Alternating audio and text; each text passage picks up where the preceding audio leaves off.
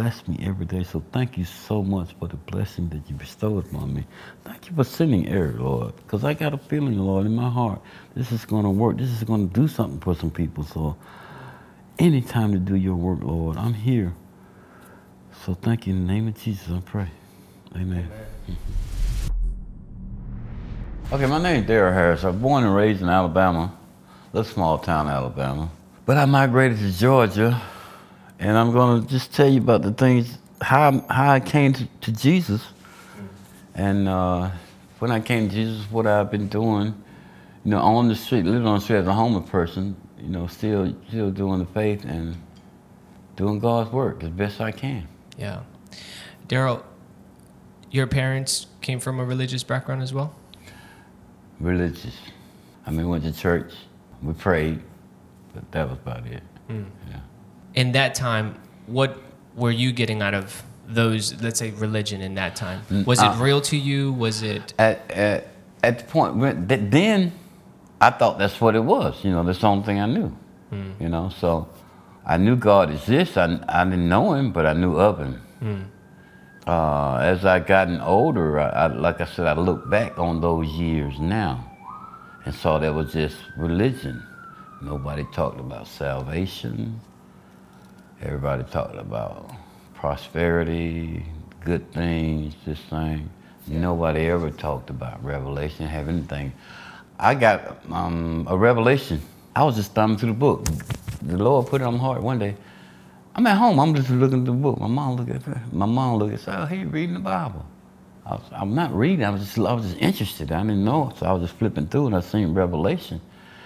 And I started reading it, and it really grabbed me.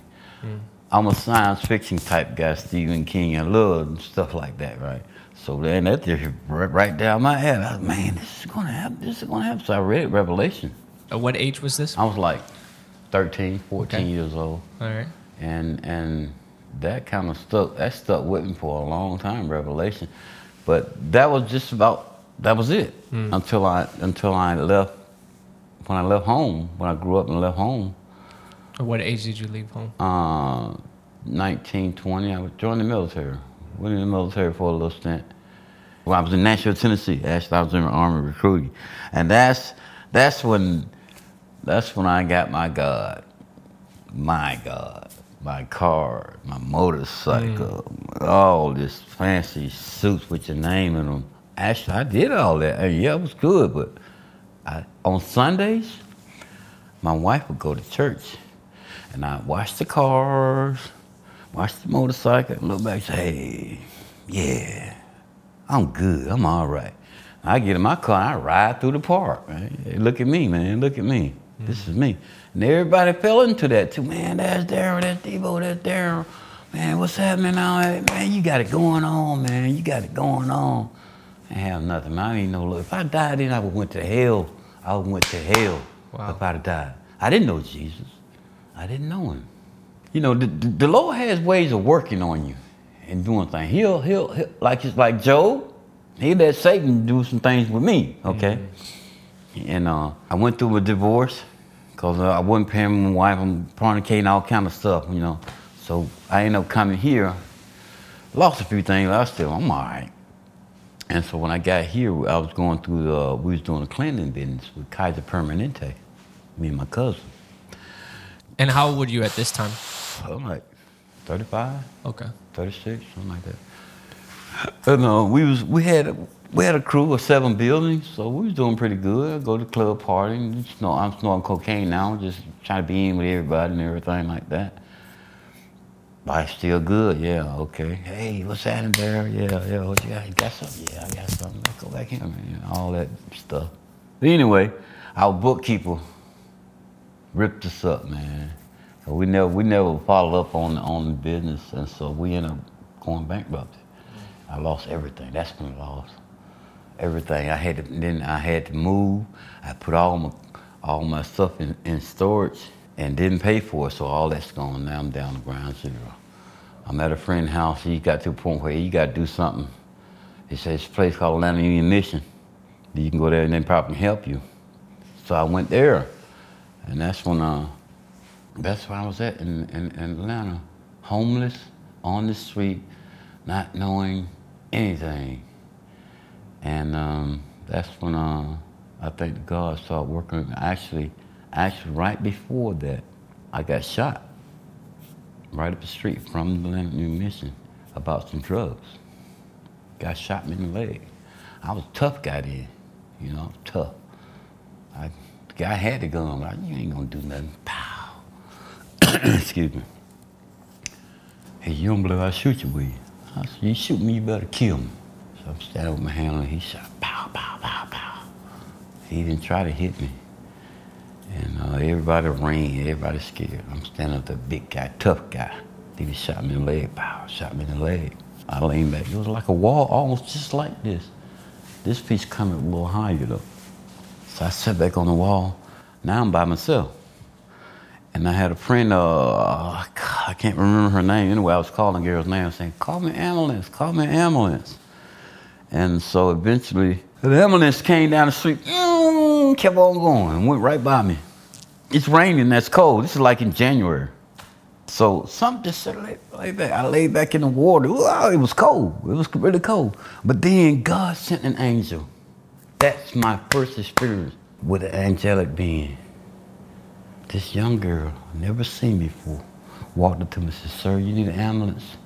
I'll make sure you get one. I'll make sure one come to you or get to you. Some kind of, the way she said it, that it was coming, okay? So I said, okay, thank you. So I laid back. About another 5 minutes, another ambulance came and stopped right where I was at. Came out. I never thought about this till afterwards, after I looked back on it. And I was laying back there, and then they came to help me up. And once they was getting me up, who told you to lay in that water? I said, I don't know. He said, good thing you did, slow your blood down. Kept you from living. I said, thank you, Jesus. And I started thinking, I started getting close to God from that point on. I said, God, when it happened to me, I said, Lord, God, don't let me die like this. Don't let me die like this.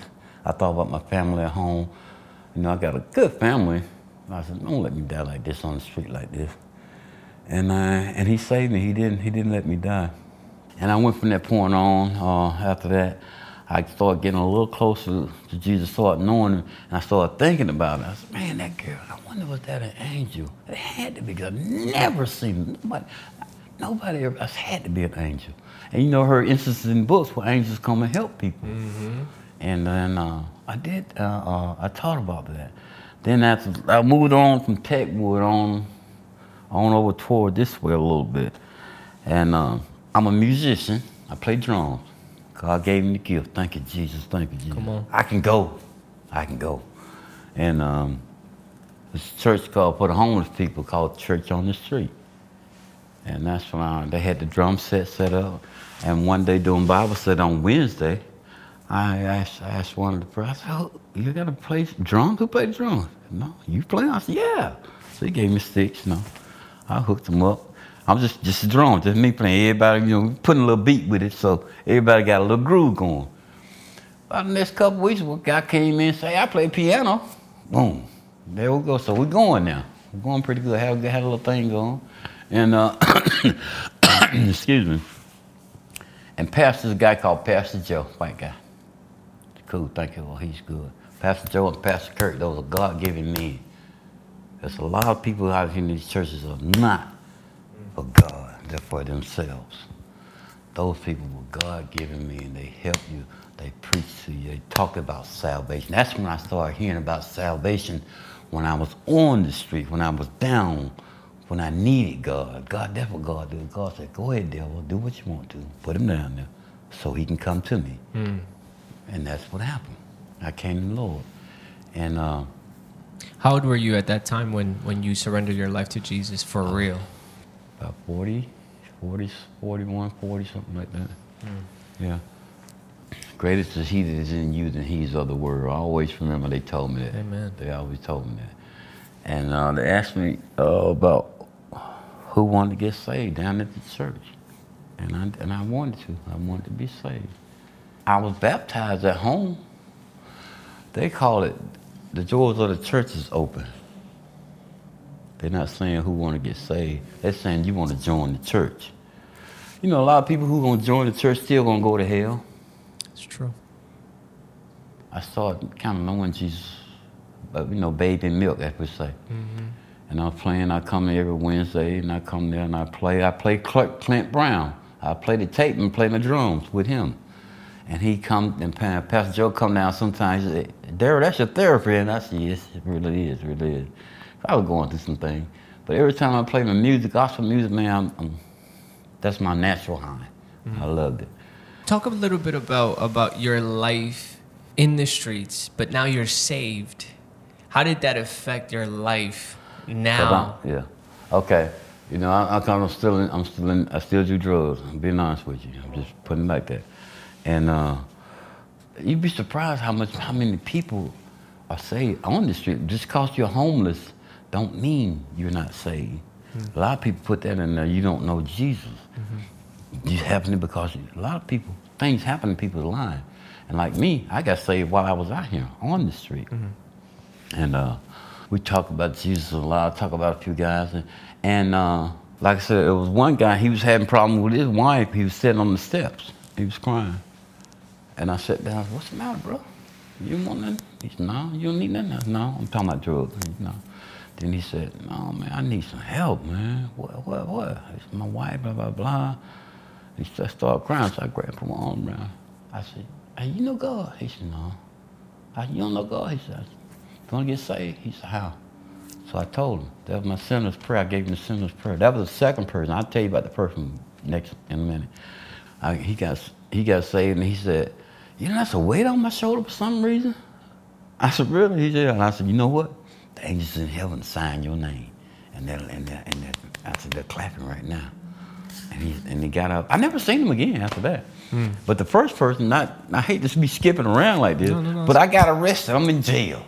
I got arrested for some pedestrian in the roadway, some crazy thing they were doing with the homeless people. And so me and about 3 more guys, we standing by our barn, you know, we talking about Jesus. We did a few songs. I always do Clint Brown. I'm always talking about Clint Brown. And there was another guy, I noticed he was just laying in the bunk looking at us. And when right before the lights went out, he came to me and said, "Hey, man, how do you get saved? How do you get saved?" And I could feel that he was honestly wanted to know. And so I told him I did the sinner's prayer with him, which I kind of fumbled it through. That was my first one. I kind of fumbled through it, but I knew it worked. I know it was from his heart. And I know Jesus accepted me in the kingdom. And that's an amazing feeling, that when you know that you brought somebody into the kingdom. That's an amazing feeling. And speaking of that, there's one guy, the guy who sells the shots and cigarettes and all that stuff. I'm on the sidewalk asleep, laying around. I wasn't asleep, I was laying on. That's why I was laying on the sidewalk. And it was on a Sunday. This guy playing the gospel music. I hadn't played Clint Brown. And then I got to talking about God. Then he said, well, Devo, how can I listen to you and you laying on the ground? Oh, I said, what, I got to have a suit on? I got to drive a Cadillac for you to listen to me? And it hit him. It hit him good. I'm glad it did. It hit him. I said, I got to have a suit and a tie and drive a Cadillac for you to listen to me about Jesus? I said, what was John doing? He lived in the woods. He ate berries. Okay? Think about it. And bugs. Mm-hmm. I got him on that one. He said, yeah, my bad. But Darryl, talk about some of the darkness that you've experienced and that you've seen. We talked a little bit about it, but if you could just kind of go through some of the stories of some of that darkness in the streets or just in your life that you've seen. The first encounter was when my ex-girlfriend, we was sitting on the lap of her sister playing with Ouija boards. And I think, that that's true about that, opened up different channels and stuff for the darkness, open doors. And a lot of things used to follow her. And man, sometimes we be getting high and I see a shadow move across. I looked, did I just see that? She looked at me and said, "You're not scared?" I said, "No, I'm not scared, but what?" Then she'll explain to me as part of the demons or whatever it be. I've been in some vacant buildings where I hear people walking. And I go around, I hear nobody. And then, let me tell you, when I got saved, Boy, they was at me, man. They really were at me. I was walking down the street. Seemed like something was behind me for some reason. I wouldn't look though. I wouldn't look. I was a little kind of leery, but I wouldn't look. That's when I called my mom. I said, I'm gonna call my mother. So I called my mom and I told her, Mom, I just gave my life to Jesus Christ. And she said, that's good, baby. Bloop. And then the phone just went dead. I said, Mom, what happened? So I hung up the phone, I came back, I dialed the phone back. I'm outside, because the bank of phone people used big back then, before the cell phone time. I called again and they said, this number has been disconnected. I said, come on, that can't be true. And then while I was doing that, the sidewalk above me, some girls would walk around, they looked down, I seen them look down, they said, wonder what's that behind him? And I never looked behind, but I know that was one of the demons or something that was behind me, causing me not to be able to contact my parents and let them know about Jesus. And it followed me out throughout that day. Every time somebody said, wonder what's that? I heard that several times people said, what's that behind him? But I never looked. And right up the street here, I went to this church. And I wanted to go in. It was like 4 or 5 in the afternoon.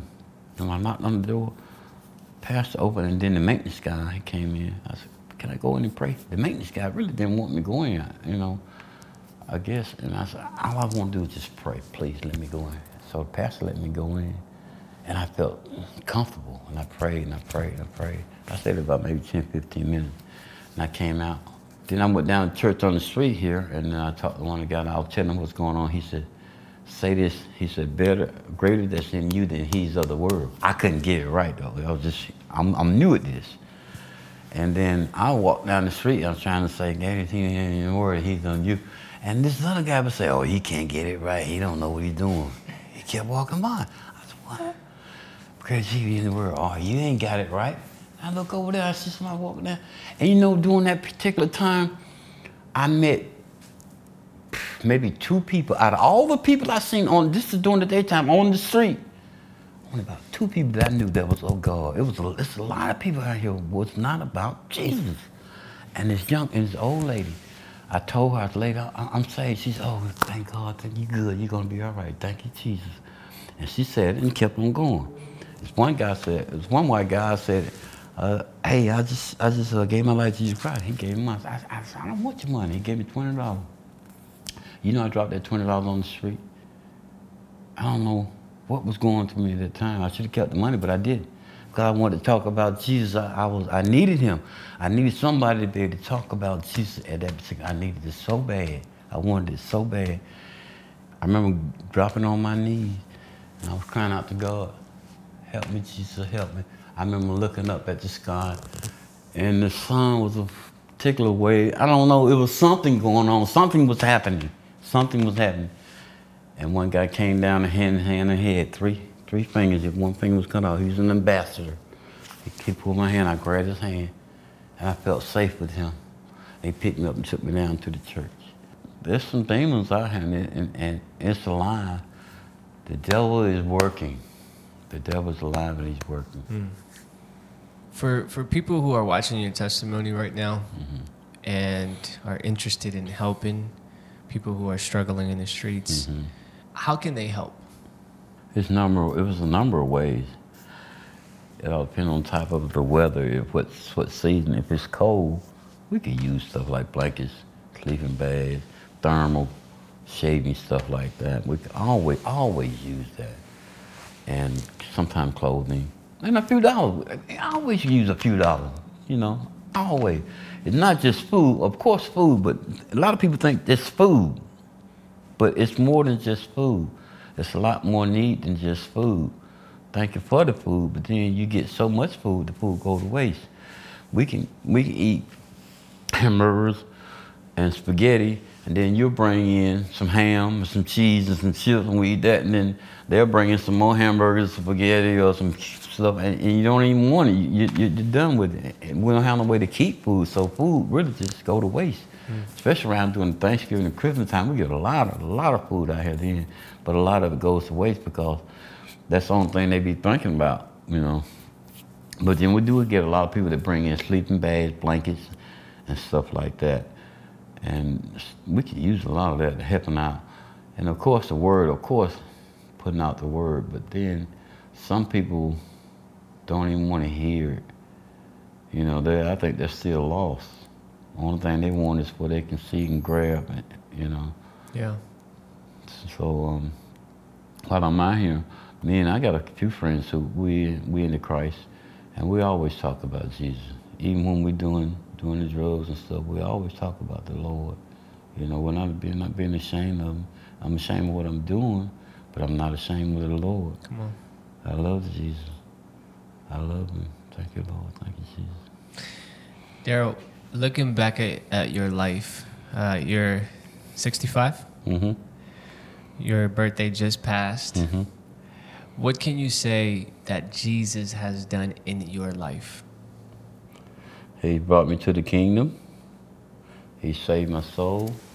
He saved my life a few times with the bullets flying over here and having shootouts and stuff like that. And he just told me to be still, don't move. And bullets breathe across. I've heard bullets go over my head. I know what it sounds like for a bullet to pass over your head. I know what that sounds like. He saved my life. And he's instilled in me the fear of God. God helps me so much. And I don't know. What are some last words that you can just offer up to the people who are watching your testimony right now? Wherever they may be, all over the nation, young, old, what can you tell them? Wherever you at. Jesus is the way, okay? Not Allah, not Buddha, not none of those people. They're gonna learn. I got a lot of friends like that who holler Muhammad this, Muhammad that, Allah. No, Jesus, every knee will bow, every tongue will confess.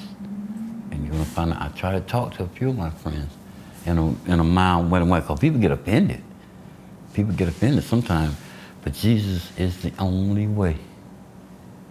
And if you know God, get to know Jesus. Get to know him, talk to him, just pray about it. If you don't believe him, ask him to show you. He'll show you. He'll show you.